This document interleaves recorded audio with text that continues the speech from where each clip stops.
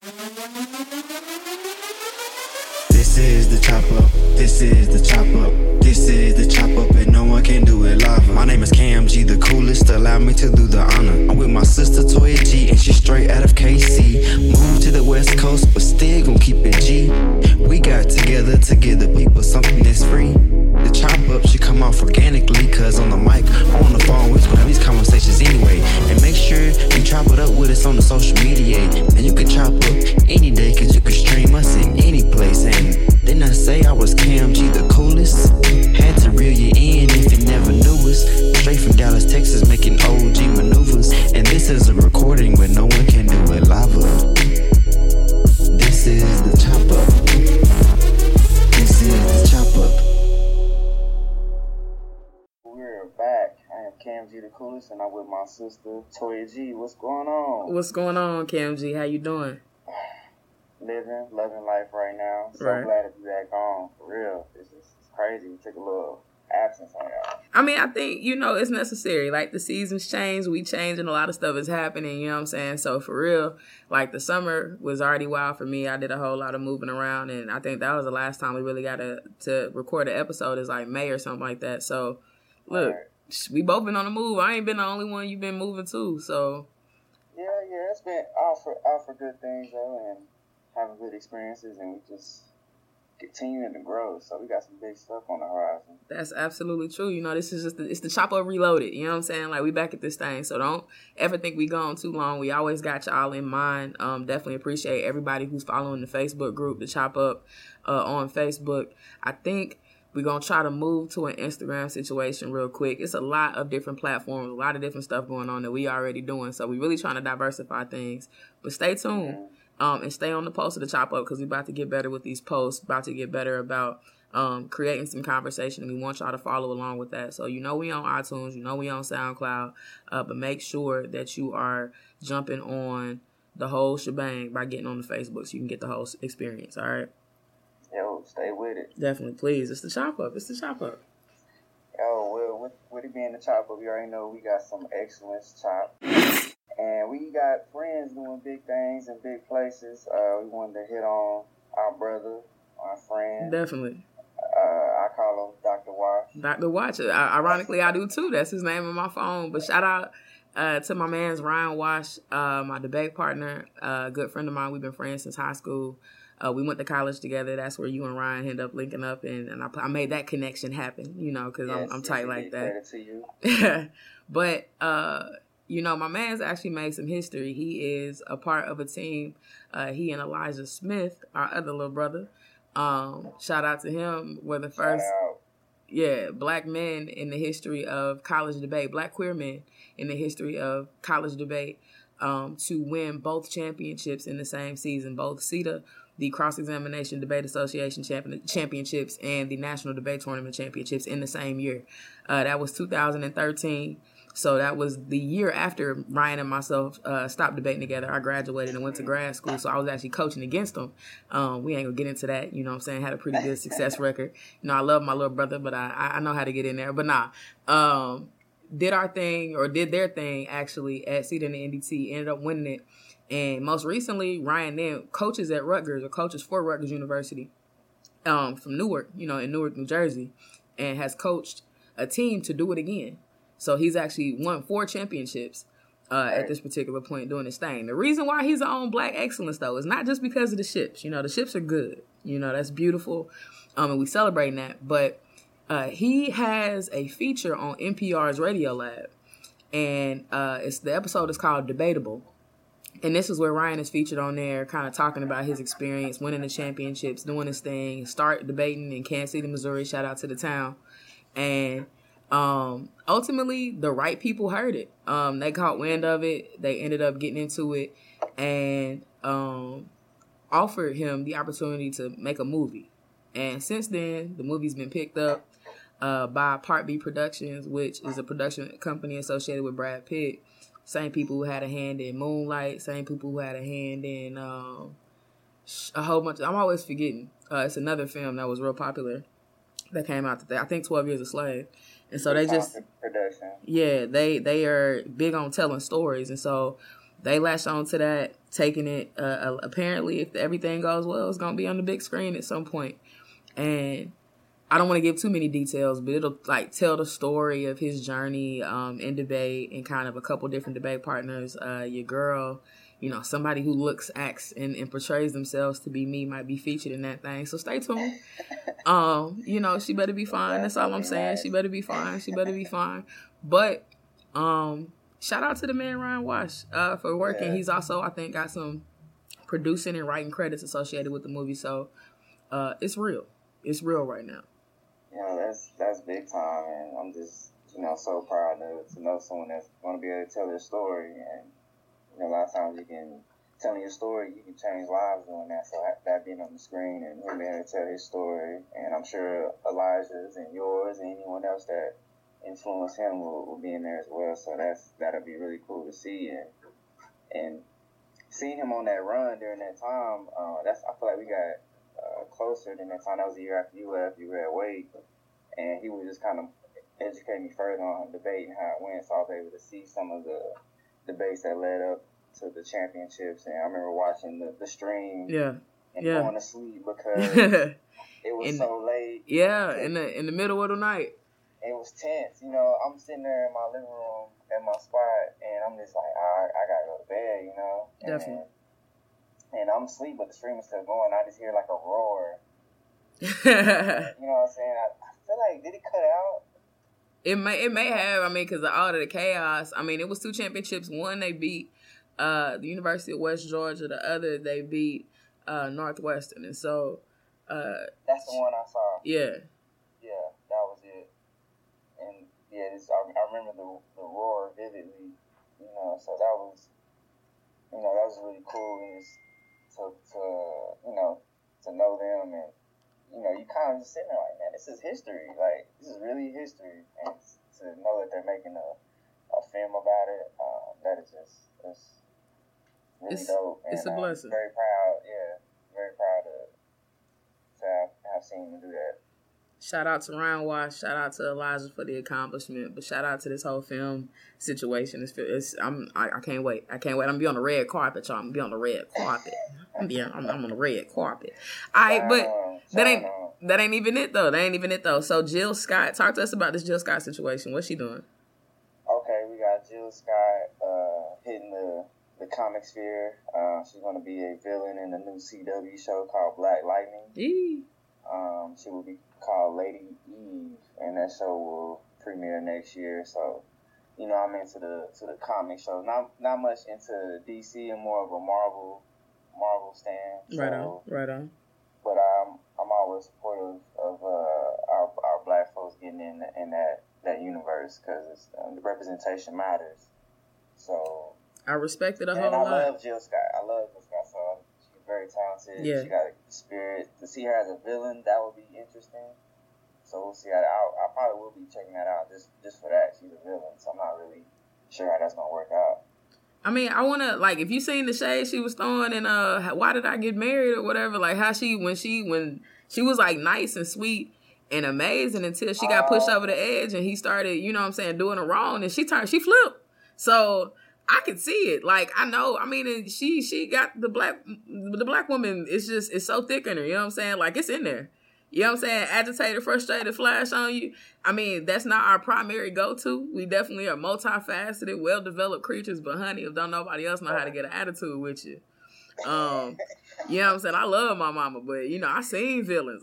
You know what I'm saying? Like, you are the bad person in this situation, in this scenario. You know what I'm saying? So, I mean, I know that she could probably flip that switch, and I think seeing her in a comic book role, you know, taking on not just the average black woman, but a character and portraying somebody villainous and anger or whatever, I know she got the flex for that. You know what I'm saying? I think it'd be nice to see her bridge that gap between playing I don't want to say a human role, but, you know, like the role of a person that can actually exist versus like a mythical character that has like superpowers and, you know, whatever. I'm excited to see it all. The same way we're going to see a whole bunch of, you know, these beautiful black people in Black Panther filling a whole bunch of different roles and doing a whole bunch of stuff. Like, it's going to be nice to see the flex. So 2018, it's already lit. Yeah. But this show, do you know when the show starts and when 2018. Got it. Probably I think it said February possibly, so it'll be coming soon. beginning of the year, and then like you mentioned, Black Panther. That'll be a few months after that. Well, this ain't my lane, but I got to do it. What they say, what Issa Rae say, I want the black people to win. Like, I want all the black people to win. So, so be it. I'm with it. And then the last piece of excellence shop is Randall Woodfin, who is the 36-year-old Morehouse graduate that recently became the mayor of Birmingham, Alabama. Is that correct? Birmingham, Alabama. Ooh-wee, right? This is important because Mayor Woodfin is officially the youngest mayor to ever preside over that position in the history of Birmingham. And, I mean, that's wild, you know what I'm saying, in terms of the age thing, just because, I mean, shoot, we knocking at 30, hello, it'll be, you look closer than I, you know what I'm saying, no big deal, February is coming soon, honey, be careful. There'll be 29 ticks on the clock for you, but, at the same time, 36 is not, that's a hop, skip, and a jump from here. From where we are right now. So I couldn't imagine, Birmingham, that's of all the places in Alabama, that's what we know about, that's what the broader, I think, American public, knows in correlation to that state. So that's a big deal. That's a big city. It's a major city. I won't say it's state capital because I don't even know, but maybe. But that's deep. And then not to mention, it's the South. It's Birmingham. It's Alabama. They let a black man be Dixie South. A black man is now the mayor of, a major American city down there. And so, I mean, that's deep, coming from an HBCU, that's representation on all levels. And I think that demonstrates, some of that, again, that flexibility of black excellence. We coming from everywhere. We coming from all angles. And we here to take all spots, including the ones that y'all made and the ones we created. You know what I'm saying? So, since we can't shout out to Morehouse. Yeah. They played a big role in funding his campaign and putting him in office. The person that was the mayor before was there maybe it was a long tenure for that mayor. I'm not sure that I want to say the wrong year, but he was there for a minute.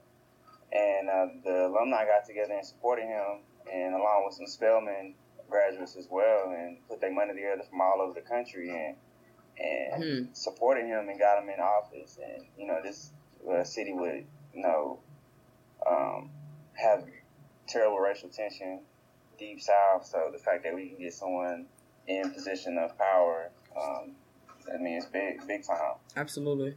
I don't think we can understate just like, I think that how dope it is that people kind of put together their money and collectivize to create a reality. Like, they literally unseated somebody, like, that had already had the spot in the position. Like, you know how hard that is in any lane that you get in. You know what I'm saying? Like, if somebody's already been there, they've been doing the job, they've already been invested, they've already kind of demonstrated themselves good. Even at some point, sometimes even good, bad, or indifferent. People are so, reluctant to change that they just like, yeah, we good with this. He could just die here and then we'll figure it out later. You know what I'm saying? And so he literally provoked the interest and probed at the needs of those people so well and collectivized some people to jump behind him that it was almost a stance being taken. And one thing I don't know in the articles that we read is like a lot about his platform, like, the issues that he has, orientated himself around and, some of the focuses and the objectives of his time in office and his term. But I'll be interested to see, what he did to entice them like that, what he did to kind of set up a platform that they wanted to rally around, you know what I'm saying, as opposed to something else. Because, I mean, he went door to door. He said he went from knocking on doors, sending text messages. They recorded over 11,000 making phone calls, and he said he truly believed in investing in the people. So he invested his time into making these efforts, and the people saw that and they got behind that. What's wild is when you look at politics, like that's a unique idea. Like, that's not how it's done at all. And these times, going door to door, you knock on my door, I might not answer the door. So, when did you get a text? Nah, bruh. Yeah. So the people that answer the door, kudos to y'all. Yeah. You know what I'm saying? answer those phone calls, but they got him. It worked. They got him out, and they went to go vote. So he in there. I mean, shoot, and they you know, we talked about the ballot of the bullet, and I think you know, we talked about that around election time, and it applies more in this context now, I think, than ever, where it's like, you know, you have options. Either you vote and invest your capacity wisely to, you know, create a reality, create the candidate, create the position, create fulfilling that position and what that looks like for yourselves by selecting somebody and rallying around them and not just not participating at all. Or you don't participate with a purpose because you're building something outside of that. You have objectives outside of the state, outside of the system, outside of the enclaves of, you know, the government, city, state, local, federal, whatever. And you just like, we building around that and without y'all. You can't sit on your hands, though. You know what I'm saying? And I think that's the option that people can't afford to get into. And that, you know, because people are generally politically apathetic right now. Like, people just like, I don't care about y'all. I hate y'all. Y'all are creating false narratives. Y'all are terrible people. Y'all lie. Y'all mudsling. Y'all do all this weird shit. So I'm not even voting for nobody, which is dangerous. You know, instead of, rising to the occasion and becoming the person that they want to be, becoming the candidate that they need to be, making a decision right there and drawing a line and being like, I live in this community. I'm going to fight for it. A lot of people don't do that.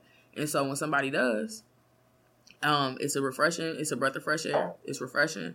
It's exciting. And all it takes is a little bit of push to get behind something that you want and you see it start to come to pass. So shout out to Randall Woodfin, 36-year-old Morehouse graduate who just became the mayor of Birmingham, Alabama. The youngest mayor of Birmingham, Alabama in the history of that city. Shout out to Jill Scott, cooking and doing her thing, about to be a DC villain for the name of the show is what again? Black Lightning. Black Lightning. CW. On the C-Dub. Lady Eve is her name. Right on, Lady Eve. And then shout out to Ron Wash, working on a film project. You know, we don't even have the name of it. I think we'll probably come back and drop some more exclusive information once we get it. You know, I got the plug. But we got the plug, shoot. So we'll figure out what that looks like and talk to y'all more about that as it develops. But that's the excellence chop real quick. Let's go ahead while we're at it and slide into the political chop. What I want to talk about, interestingly enough, as the sirens pass us by, sorry about that, is, it's going down. They call it anacrime over here, even though it's the middle of Orange County. I don't believe none of that, but they be trying to act like it goes down. Anacrime, California. Why people so loud to like nickname their city some negative bullshit? Bruh, I grew up in Killer City. Yeah, that's what I was thinking about. Yeah. It's some other ones out there, but crazy. Yeah, what, you from the dirty D? Yeah. Yeah. I don't want to be associated with dirty. You know what I'm saying? Like, yeah, I'm cool. I take showers. Yeah. Deodorant, you know. I'm from Kansas City. You know, it's all good. And a crime, though. Come on. I mean, listen, you know these people ain't got no flair, no flavor out here. They trying to shoot their shots. I will say, I won't say. I'm not gonna say that. We finna digress. I was gonna say let's digress.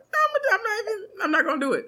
But the political chop on this episode is really questioning and interrogating 2017 protest politics. You know what I'm saying? Like, where are we? What are we doing in terms of protesting as a black people, as American people? You know, this whole freedom of speech and freedom of expression debate has gotten real sticky, as it always has. You know what I'm saying? It's as vague as anything else that exists in this society, right? Like, what are we doing? Like, how are protests, you know, are protests getting results? What is a protest these days, right? I think a lot of people are being able to call things protests, and that's a very flippant term that's being applied to everything. But, like, what makes a protest successful? What's the purpose of a protest? Like, and then the last thing I really kind of want to get into is this idea, and maybe it's going to be the first thing we get into, because I think a lot of people are saying now the best method is, like, economic protest, right? And they're like, basically do what we can with our money to make a point about our decisions. We got the whole Kaepernick situation and kneeling and people, you know, not buying NFL Network, not canceling their season tickets, you know what I'm saying, burning up jerseys and stuff like that, just like literally withdrawing fiscal support for the NFL, like in general, not watching, not giving them ratings, all types of stuff like that. And that's supposed to be the solution and the method. But I'm weary of that. And I'm weary that people have been doing that, canceling things and like that, but they had a Thursday night game where the ratings were up almost 30% from last year. Wow. You know what I'm saying? So, economic, I do believe in that, but it seems that, like the more you talk about it, the more people watch. Like we saw that with Trump. It appeared to me that the more we talked about him, the more it like galvanized the people. And that's so wild to me. You know what I'm saying? Like, not only that, the more you talk about him, the more it really does start to spur, like you said, and galvanize individuals to, put themselves in situations they probably would have not paid attention to before. But it also, I think, the same way with Trump, we thought we was doing enough. We thought enough people were dissenting. We thought enough people were upset and angry. And so, it was a no-brainer. Of course that thing is going to cave in. Of course he's not going to win or whatever. And you forgetting, it's some diehards out there. It's some people who ain't moving. It's some people who don't care. It's some people who have vested interest in making sure that these things are still accessible and available to people. So, Applebee's not finna stop playing the game. Chili's and them not finna cut it off. Buffalo Wild Wings ain't finna cut it off. Your family, the long line of quarterbacks, cornerbacks, linebackers, and offensive linemen. I'll be trying not to use gender language. But yeah, they, exist, and this is what we do. This is as much as in our blood and our DNA as anything else is, as an American, as a black person, as a person from the South, as a Texas football, Florida football. You know what I'm saying? Like, you hear all of that stuff. And so domestic violence wasn't enough. Concussions wasn't enough. CTE wasn't enough.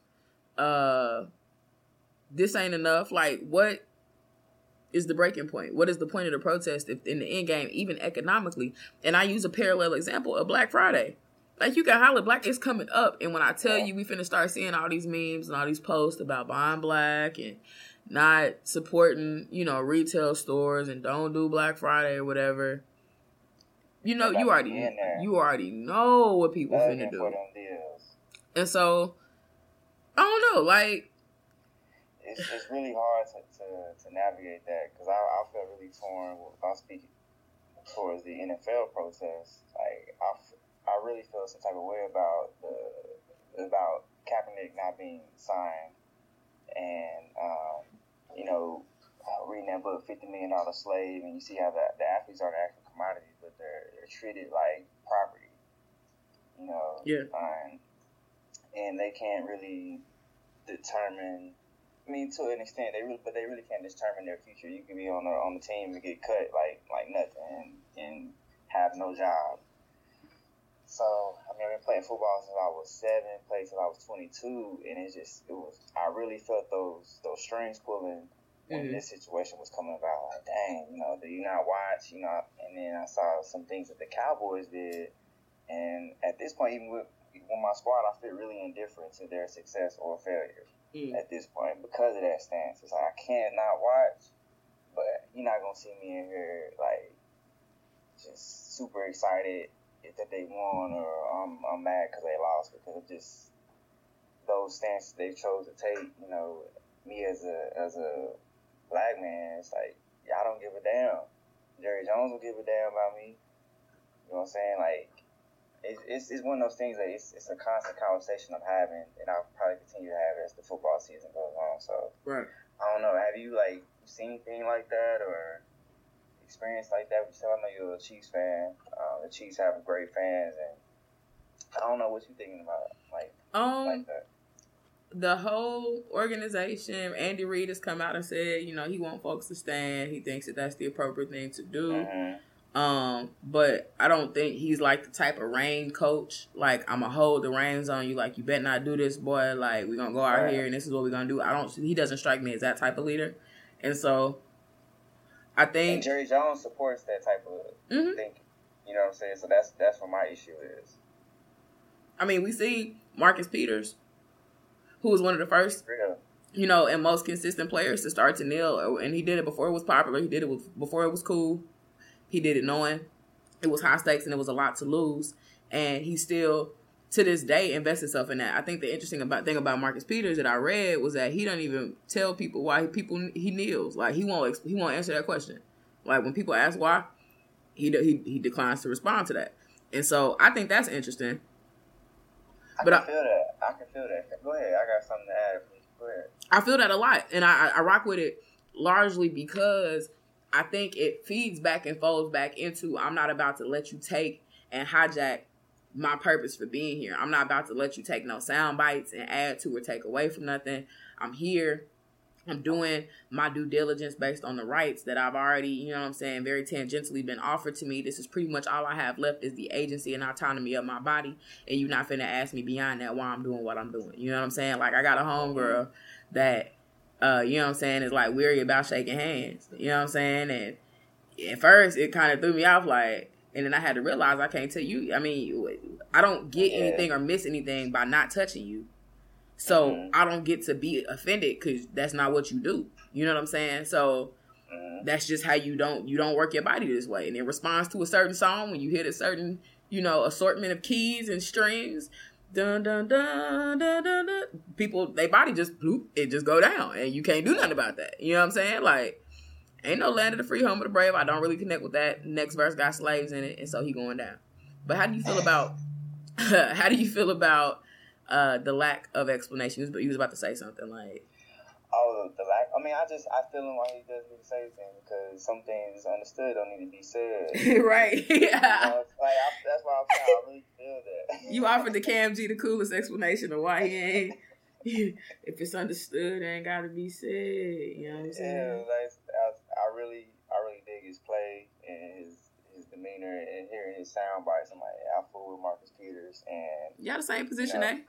Yeah. So, you know, I was checking out the cornerbacks. So, former, I don't play anymore, but you know, anybody can get this work down the field, quick play. I still go test out the skills. We know. To see. Tell the truth. Yeah. Now, well, I remember a couple of times being in school, you know, before the national anthem, when we line up for the national anthem, and I always took it as a time to kind of, like, you know, kind of clear my head. And a couple of times, you know, thoughts running across my head, you know, looking at the flag, seeing it flying, just like, man, this shit really ain't for me. Yeah. Like, that is a thought that actually ran through my head, and it's, you know, this is the only place I know. And it's like, yeah, it's not really for us. It's not really for me. The things that have been done, no one, they don't acknowledge them. Mm-hmm. They continue to perpetuate these things. And when you kind of sitting there before a game, you're having this thought like, hey, this country really don't give a damn about it. Period. So you put your helmet on, you go on for the kickoff or return or whatever. And it's like, I can feel that. Like, and I know before I got to it 4 years, I got accepted into the Air Force preparatory school. Mm-hmm. And, you know, recently they were in the news because of some cadets were writing "Go Home, Nigga" on some students' dorms. Of course. And, you know, the lieutenant or whatever, you know, addressed the class very sternly, all that. I was like, okay, that's cool. Okay, I did see that clip. You remember that? Yeah. Okay.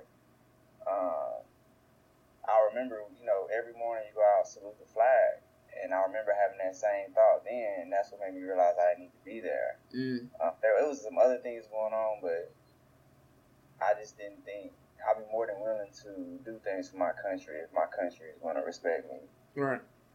It's no question. It's no hesitation when it comes to, like, your life and putting your life on the line for something. So that was kind of the route before I left. So seeing the protests come up, it's like, yeah, I get it. It makes sense. You don't got to give an explanation. You know, there's been Department of Justice reports that have gone out multiple times. There's countless examples, you know what I'm saying, that people choose to ignore, willful ignorance. Absolutely. You know, so I'm down for that. And, you know, people come out and say, no, it's not disrespect. It's not disrespect. Well, I feel like we need to start calling it disrespect. And the reason why is because as black people in this country, we have not been respected. True. So we can go tit for tat. I mean, at this point, like, the petty is so deep. You know what I'm saying? Like, the petty is so deep that, like, to a certain extent, it's like, and I mean, I think that's a whole lot of people's response. Like, I'm giving you the dust that you serve me. You know what I mean? Like, in so many words. Like, I just don't have it in me anymore to play this charade. You seeing it like I'm seeing it. You got the same social media, the same CNN, the same whatever that I got, the same local news, the same national news. To a certain extent, like you said, it's willful ignorance. If you don't know at this point, it's because you don't want to know. And that's cool too, but I still got to hold ignorance accountable. What the law say that even the police will tell you, ignorance of the law is no excuse. Hey. So, if the new law around town for black folk is I'm finna walk with my chest poked out, I'm about to have some pride and some boldness, some integrity and some dignity about myself, and you gonna treat me as such, and you miss the memo, that's your bad. You know what I'm saying? And you kind of got to deal with that. Like, I say the last time I had to was in a situation where the Pledge of Allegiance happened was honestly when I was in Emporia. Probably when I worked there. So this was probably like 14 or 15, 14 or so. And I think our friend Whitney was skating in the roller derby. Coco. Yeah, young Coco doing the thing, skating at the skating rink out there at the roller derby thing, and they had to get up and do the pledge. Me and Deja was there. Shout out to Deja. And that thing hit, and I was like, I don't got it in me. Like, I just sat there, and I'm in a skating rink full of white people. You know what I'm saying? And I didn't look around. I wasn't trying to see if you was looking, because I did what I did. It's Nanini. I said what I said. You know what I'm saying? Like, it was very much, I'm down now. So, yeah. Do what you gonna do. But I'm a nigga. At that time, I had a whole afro. Like, if you really, come on, what's up? I might have been in that thing with a shiki on. Ain't no telling. And so if it's too many questions, we can talk about that. But I wasn't approached. I don't know if people stared at me. Probably people rolled their eyes. I don't know. But that was one of the last times. That was the last time I think I had the opportunity. And the last time I was just like, nah, I'm good. And I ain't no disrespect. I ain't, whatever. I'm just not getting up. I'm good on that. And I sat right there in that steel chair. And the song passed. And everybody was okay. And they went on and played roller derby. Things went on. Around and without me. You know what I'm saying? And I understand that. And so, like, I say that to say, like, I seen a clip of 2 LA Laker fans, I think, or something like that, posted and chilling. And they sat and then got beer poured all over them. You know what I'm saying? Like, you got these cheering. You was talking about some articles you came across of some students. Yeah. You got some schools that are actually, doing this. One in Missouri, there's a college, College of the Ozarks. One of their principles or pillars, they try to teach is patriotic education, so they will not compete with anyone that kneels during the anthem. They will forfeit the contest across all sports. Wow. This is Missouri. Then you had a school in Louisiana, Bossier City, Louisiana. You can lose playing time for kneeling. And the ACLU came out like, that's unconstitutional. Right. So I guess that's still developing. But then out here in Texas, very small school, had 2 players actually kicked off the team. What pissed me off so much about this was the coach actually made them undress right there on the field. And this is at a I'm sorry, I do not have the name right now. It's a private school, Christian school, I believe. They played 6-man football, made them strip down at the game on the sideline in front of everybody. Mm-hmm. So I'm like, this is where we're at with that. Go ahead. I'm trying to find the name. I'm sorry. You good. It's so frustrating. I think, because the ultimate question that, one of the questions that I asked at the beginning is like, what do we do to get results? I think people, forget that a protest or a boycott, whatever you want to call it in terms of what it's looking like, whether or not you standing in the middle of a street, you know what I'm saying, and you angry about something or whatever, or you are, not participating in something, you're not buying NFL package, you're not doing whatever. It's like, you got to have something else to go with that. Like, it got to have tentacles to it. And I think that's the thing that makes me kind of blah about all of these methods and tactics of, like, doing stuff. I mean, and our hands are tied. Like, the natural response, the debater in me is going to be like, okay, so what's your solution? So you saying this and this and this don't work, so what are you saying will work? And I'm not saying I know. I'm just saying, and I know we got hella constraints. Like, people want to pretend like we in a real liberalist society, but we really have our hands and feet tied a lot of times. And so I don't know this ideal world that I'm trying to explain or create. I just know that the way that people execute shit like boycott and protest are very, we did it, or whatever, or it's hot now, or whatever, and then it's dead. And there is no longevity to it. There's no long standing with it. Like, and that's why I think instead of maybe, and this is pulling from the book of, Adam Jackson, Davon Love, and Deverick Murray in turn, and Breon. Shout out to Breon, hold it down, Lady Breon. In LBS, they're very much not black nationalists, but individuals invested in creating or understanding that we are in a nation full of black people, and that these black people deserve autonomy, the ability to exist and to thrive and do their own thing. And so they're a political think tank, and their whole approach to doing that is to invest themselves in the political processes that exist so that they can basically exploit them and, develop, not really, and exploit is strong language, understand what I'm saying when I say that, but exploit the ways that they function, go and kind of circumnavigate what they do in order to really get resources and the ability to build the black people. And it's reminiscent of what you were saying all of these alums did when they got behind Randall Woodfin.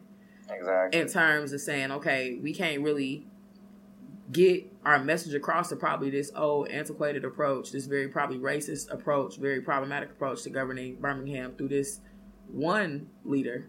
So we just finna throw all our money behind this other person. You know what I'm saying? Like, and I think that's what's necessary. Is like, I think instead of boycotting, like, you got to buy into something. I don't think buying out or pulling your money out of stuff is as effective as taking your money and spending it somewhere else. Like, investments. You gotta look at it as buying into and investing into something. Facts. I mean, and I don't know what that thing is. Go ahead, my bad. I mean, it's worth the shot. That's what was done in Birmingham. Yeah. They invested into their guy, and now it's up to him to make sure that he does what he said he was going to do. But the voters can also hold him accountable as well. Definitely. But just keep doing that. Just copy that, and let's see it spread, which I feel like it is. We see it here and there. You had a lot of young politicians got elected last fall, like Detroit and cities that we really need that representation. So I'm hoping that's a trend that we're going to continue to see. True. I mean, here's what I got two hot takes, and then I'm done kind of thinking about protesting for a bit. Okay. First is, I really wonder. Sometimes I get lost in, like, my thoughts, and I start to be like, okay, what, let's not forget, we saw a report before the show started that Colin Kaepernick is no longer protesting, right? If he gets the opportunity to get a job. And so he is back trying to get on the team, back trying to do his thing. And, this is in a world where I feel like it's something more to Colin Kaepernick. I don't think he's just like, I'm trying to get a job again. I think he's like, y'all done took my protest, y'all done hijacked it, y'all did some weird shit to it, so there ain't even no point in doing it no more because it doesn't represent what it used to. And I think it's something bigger that maybe is in store or a bigger purpose for why he stopped protesting. But I start thinking, like, in terms of the livelihood of niggas, like, everybody argument, I was reading Twitter when on Twitter, and they was talking about him getting back into it, and they was like, niggas gotta eat. He need money. Like, we can't be mad at him. He got to survive. Like, you want to say don't give up on the movement, don't give up on the cause, but, he got to survive too. And so his point was made, and a lot of people were sympathizing for him. And I kind of felt that in the sense that, who am I in a league that does employ so many black players to then protest something that can directly and punitively affect their pockets? Yeah. And their ability to survive. You know what I'm saying? And now given... It's so weird. Like, I'm the debater. This is the debater in me. The response to that is, well, you don't need millions of dollars to live and survive. So if you lose a little bit of your money, whatever, because you already living a life and a lifestyle that's not afforded to me as a viewer anyway. You know what I'm saying? So you got bread and got guap. But then the other side of it is like, it's the principle on GP. I'm a black man in a league that pays a certain amount of money for a certain job and a certain task. I deserve all of that. I don't deserve to lose because these white people build a fucked up system, a fucked up game, and I'm kind of trapped in it. You see what I'm saying? You see the debate going back and forth in my head? Like, yeah. Part of me is like, yeah, you got to protest, you got to do whatever. The other side of it is we are taking money away from black men who deserve 70% black. You know what I'm saying? Who have been fighting to be quarterbacks in this league, who've been fighting to be head coaches in this league, who are fighting to one day be owners in this league. You know what I'm saying? And to make decisions and be the button pushers, the button pushers, the people, what I call the people with power. And you take that opportunity away from them, and so it's weird. I don't know. Yeah, that's something that I did think about. Like, I have a high school teammate in the NFL, and thinking about, like, you know, his family and how, like, you know, I'm not sure, I haven't talked to him, but I just wonder, like, how they feel about the protests and, like, people turning the games off, and, you know, how that could affect long term. I'm sure short term you don't feel that, but, you know, if someone want to have a long career, if there's something, a trend of money not being made, and, you know, eyebrows start to raise. But I don't know. That's definitely a issue that's came up when I was thinking about all this. So I don't know. But the protest has gone on so long that it's been co-opted, and now the message has been lost. So what's the point? I feel Kaepernick on what he's saying about, I'm not protesting, trying to get a job, he's trying to eat, because he's been more than generous. Yeah, let's not forget. It ain't even like he been blowing his money. He been spending it. You know what I'm saying? On causes, on shit. What didn't he do? Meals on Wheels, something got defunded. He threw some money back at a whole bunch of stuff. He been throwing big chunks of change at multiple causes. And I think he just popped up in New York and did some backpacks and did, like, you know, the 25K. You know, he just randomly popping up places and showing love. And, you know, that's what we need. But we need him to keep making money if he going to keep doing this type of thing. I dare to believe, though. I mean, cool. You say I stand up. That don't mean you're not going to be policed and that your whole move is not going to interrogate it because you're radioactive now. You know what I'm saying? Like, I still don't think he's going to get picked up. I think people going to assume an ulterior motive. They're going to assume certain things about him. They're going to assume he's going to be a pain in the ass, and they're not going to really try to give him no job like that because he already soiled certain things. You know what I'm saying? Like, I feel like that black ball is finna be continual. Ain't nobody being moved by the fact that, you know, what his name, Brandon Wooden or whatever is a Brandon Whedon is a worse. Clearly, that nobody care about that. They like whatever, as long as it ain't Colin Kaepernick, we good. They made that painfully clear, and so I just feel like my man's is already kind of, you know, like I use the term radioactive, has already kind of set it up to where ain't nobody finna rock with him because it's already presupposed that he finna be this radical nigga that's got something up his sleeve. But ain't that crazy though? They'll put their racism over winning. Yeah, it's supposed to help their pockets, but from what I've heard is that the NFL teams make a certain amount of money regardless. So the owners have no incentive to actually put out winning teams and good products. Oh, wow. So I don't know, as a fan base, if you're able to hold them accountable to things like that, then maybe you see something different. Because winning, I mean, in professional sports, winning should be the priority. The ultimate goal, yeah. So it seems that these racist ideals have been put first, then money, then winning. You know what I'm saying? Interesting. So like, interesting, the priorities of these white folk. Interesting. It's just there's no logic or reason. Like, come on, really? Yeah. All right. Got crazy. Foolishness. Well, I'm done hollering about protests. I no longer want to protest anymore. I don't want to, you know, I feel like we've been on a protest with the music. So, we officially lifting the protest. We finna play some new jams real quick. Y'all go ahead and catch this vibe real quick, and we will be back with the last part of the chop up. Talk to you in a minute. Man, swear this, man, made me feel like I almost feel like some Marley shit, man. You know what I'm saying? I'm coughing no some doja, so nigga don't you blow my. I'm whipping Tesla Roadster. 40 with no holster. I'm coughing no some doja,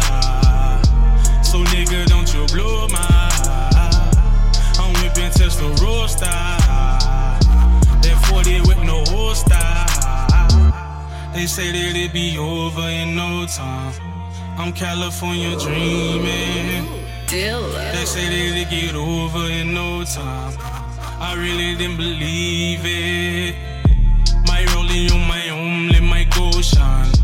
Flooding my Jesus pieces. I'm thinking taking over in no time. That money what I'm seeking. I'm coughing no some doja. So nigga don't you blow my. I'm whipping Tesla roaster. That 40 with no holster. I'm coughing no some doja. So nigga don't you blow my. I'm whipping Tesla roaster. That 40 with no holster. They say that it be over in no time. My money looking decent. They say that it get over in no time. And everything between it.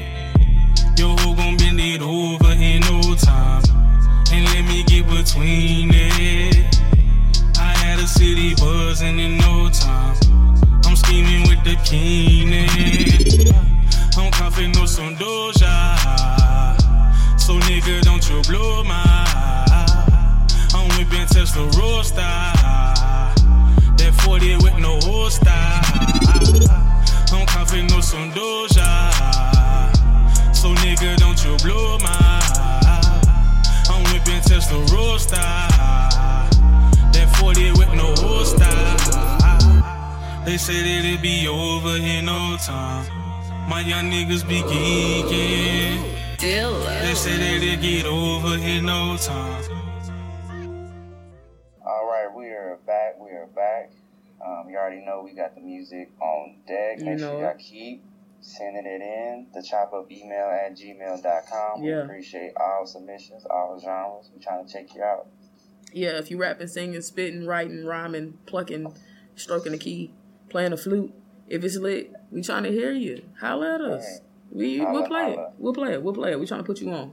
Hey, I definitely appreciate that though. So we gonna wrap up this episode with some sports talk. Yeah. All right. So it's basketball season. We got the NBA season. It's basketball season coming up, and I'm actually more excited for the basketball season, for the NBA season, than I have been in recent years. Absolutely. So we just wanted to kind of run through a few things, let y'all know what we looking out for. I don't know if we'll overlap. I haven't heard your list yet. So I haven't heard. I seen yours, but not really. Oh, you saw it. Kind of, you weren't supposed to. Yeah. So Toya cheated. Yay. I'm gonna start it. Well, no. I think I'm gonna go ahead and start. Yeah. All right. So this is some things that I'm keeping out for this NBA season. Number one, I'm gonna start out with my home team, the Dallas Mavericks.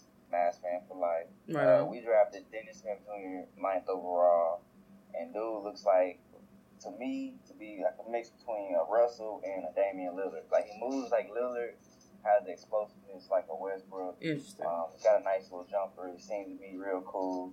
I'm from Fayetteville, North Carolina, so him and J. Cole are cool. Cute. Cole, yeah. So just a cool dude. Seen out a good demeanor, confident. We'll be looking out for him this year. Don't sleep on him. Probably the likely candidate for Rookie of the Year. Okay. And then my second one was Minnesota. Right. Gotta go see what old Jimmy. Yeah. I mean, I was like, I really like his game, Jimmy Butler's game. Two-way player. Then you got Karl Anthony Towns, Wiggins, and then I just seen the highlights from a preseason game. I forgot Jamal Crawford was on the squad. Former 6th Man of the Year. Oh wow, yeah. And that, I mean, honestly, one of my favorite players on the sneak. Yo, he's so smooth with it. He's 37 now. I mean, I imagine because he kind of got a young face, but he been around for so long. I'm like, he got to be old at this point. He been on a lot of teams too. Definitely. He keep getting buckets so that he keep getting paid. So he did like a nice little crossover and took Kevin Durant to the hole. Love it. I think last night. So he's still out here getting it. So that's gonna be a really interesting team to see. I don't know if they're gonna be like in contention, but I feel like they gonna turn some heads. Another thing I'm peeping out. Carmelo at OKC and Chris Paul in Houston. Yeah. Just because they both like had these long careers, came in the league around the same time, and still have yet to compete at the highest level of True. championship basketball. So, you know, their Western Conference is really stacked. They on new teams that got good chances of competing, but it's so stacked. Like, you know, somebody's going to be left out. So we're going to have a great player that just doesn't really hit that apex of. It's so wild you said that. Competing. It's so wild this your topic. I mean, I guess not wild because we watching the same NBA, but Yeah. my approach to it on my list was like basically in terms of OKC and in Houston, how they gonna shut the ball? Who gonna shoot the ball? Like I really Houston may have more of issues than OKC. Honestly. Judging by preseason. Honestly. And so, I mean, like, I'm interested in both teams to see. I mean, but even we haven't tested them in terms of, you know, playing against some of the best teams in a lot of high-stakes situations and a lot of, you know, playing through people's droughts and stuff like that. And, I'm interested to see, you know, we always want such a quick turnaround of success from these players and these super teams that are getting created. I've noticed that ever since Big Threes have existed. Like, the first season, if they don't do it, it's like it was a dud. And people sensationalize that without sitting back and realizing that these is players who are unique people. They're individuals. They have a way that they learn how to play the game. They've adapted that through the teams that they've been on. Now they got to come together and try to gel together. And so I think it's going to take some time for these teams to get together. The same thing happened in Cleveland. You know what I'm saying? When Kevin Love got there, it wasn't all hunky-dory. They had to sit there and really figure some stuff out. And so I think there's a similar expectation, especially with so many scorers. You know what I'm saying? These are high-volume shooters, high-volume scorers. I think we can say that, like I said, even more assertively about, I mean, really both teams. I was about to say more about Houston, but really both teams. Like, some people like to shoot the ball. Both squads. But, you know what I'm saying? I guess, you know, when it's all said and done, Golden State has shown us that firepower just ends up, the ball end up in the bucket. But I don't know. I'm interested to see how some of this stuff starts to look in terms of just how the game get executed. So, hey, I'm with it, but I want to see what these two experiments look like. Oh yeah, you got one more. This the last part of my list. Yeah. But one more experiment is Derrick Rose. Right. I'm really excited to see what he's gonna do on that team since Isaiah Thomas is gonna miss a good chunk of the season. Right. Derrick Rose is gonna get his chance to shine and I feel like people are sleeping on Derrick Rose a little bit. I'm a little tired. I'm not gonna lie. I'm a little drowsy about Derrick Rose. He's not the player he was that won the MVP, but he still can get buckets. Yeah. He averaged 18 last year, so it wasn't like he was a slouch. Right. That was on a bad New York team, so he can still get buckets. I'm sure he'll be energized playing with LeBron James. LeBron James. Sorry, I had to. Good, but he also playing with other veterans that have been playing high-level basketball. So a lot of times situations matter in sports, and this may just be a good situation for him. And I'm a big fan of Derrick Rose, so I really hope he does well. So don't sleep on Derrick Rose. Yeah. All right. So that's a few things I'm excited about for this NBA season. So since you've seen mine, it wasn't any suspense for you. I'm ready. What's up with your? What you looking forward to this season? To latch on to kind of what you just talked about, I think the broader interesting thing that I was moving toward in terms of Cleveland is like, now can they compete? You know, you got Derrick Rose, you got Dwayne Wade, you got Jay Crowder, you got some defense now a little bit. I mean, he only one person. Y'all still got some stuff to figure out, but you lost some non-defensive baggage in losing Kyrie, you know what I'm saying? So at least you can put at least another better defender on the floor. So, like, is that enough now? Like, I don't know. I say that with the tone of honest, sincere interrogation. Like, I'm curious about how the experiment's going to play out. I also say that from a place of being sick of super teams and people trying to link up and do weird stuff. I knew Dwayne Wade was going to sign with Cleveland and play with LeBron for a year. Not surprised. I was pissed at the switch and the swap with IT. I won't say pissed. But I did feel away, actually. You know what I'm saying? I do feel, it's a business / loyalty, but it was all weird across the board. This man lost his sister, T fell out, fought his heart out, 40, 50-point games, and you still cut him for randomly. You got Gordon Hayward, you got a potential system and a situation that you could at least see was going to work.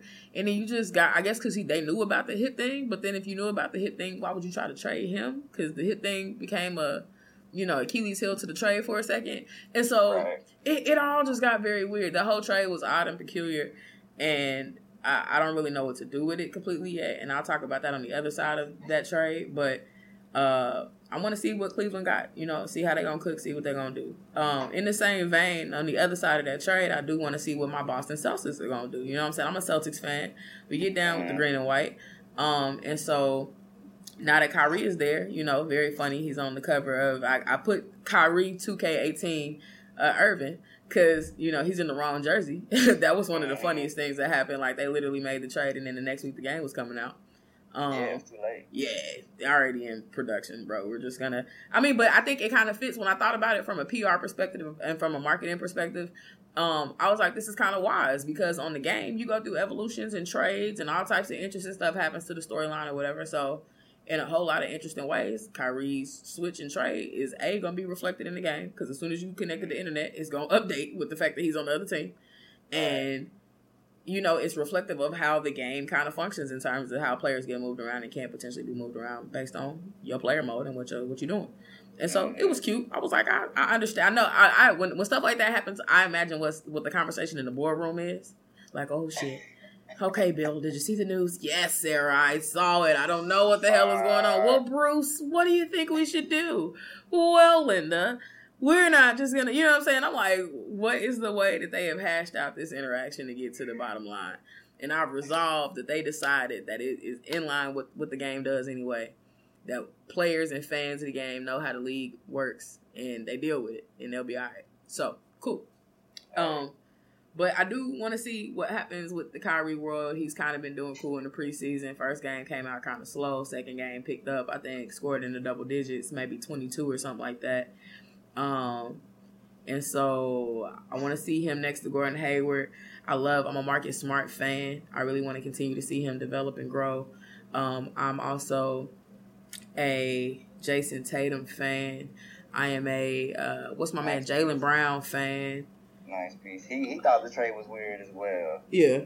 He had a comment come out about, we had an identity and we had expectations and y'all said this and said that and y'all just made a trade. So this is weird, but, okay. Probably get used to it. Yeah.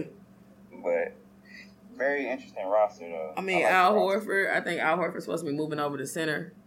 And so a lot of fun things happening, in Beantown, and I'm down for it. I'm really excited to see Boston play basketball. The last thing that I am actually pretty doggone lit for, just because it's a switch up and it's a mix up from a broken system in the NBA, is this change in the All-Star game. So, and no longer is it East versus West. Instead, there's 2 team captains selected, and they get to choose 12 players or something like that for their roster. And people just go play ball. You know what I'm saying? So it's interesting because we'll see who ends up being the team captains. A lot of the inner workings of the system are not figured out. So, for example, in terms of, how the team captains are chosen, I'm assuming it'd be the first and second votes in some voting system or whatever.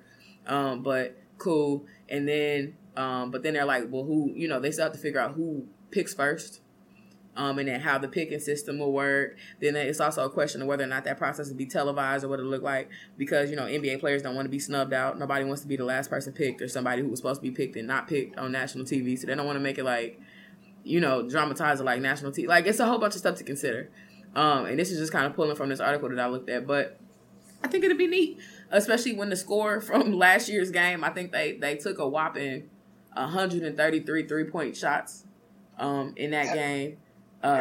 Steph Curry was embarrassingly supposed to be defending maybe LeBron going to the hole or something like that and cowered and put his hands over his head and did some weird stuff. No defense, even more negative defense than he already plays. Taking that check. You know what I'm saying? Like, and I get it. Y'all don't want to get hurt. But at the same time, it's a lot of money invested in All-Star weekends. You know what I'm saying? It's a lot of money and viewership invested in it. And I think the score last year was like 192 to 188 or something stupid. Like, should no basketball score get that high? Like, y'all professional athletes, but y'all just out here lobbing threes and chilling.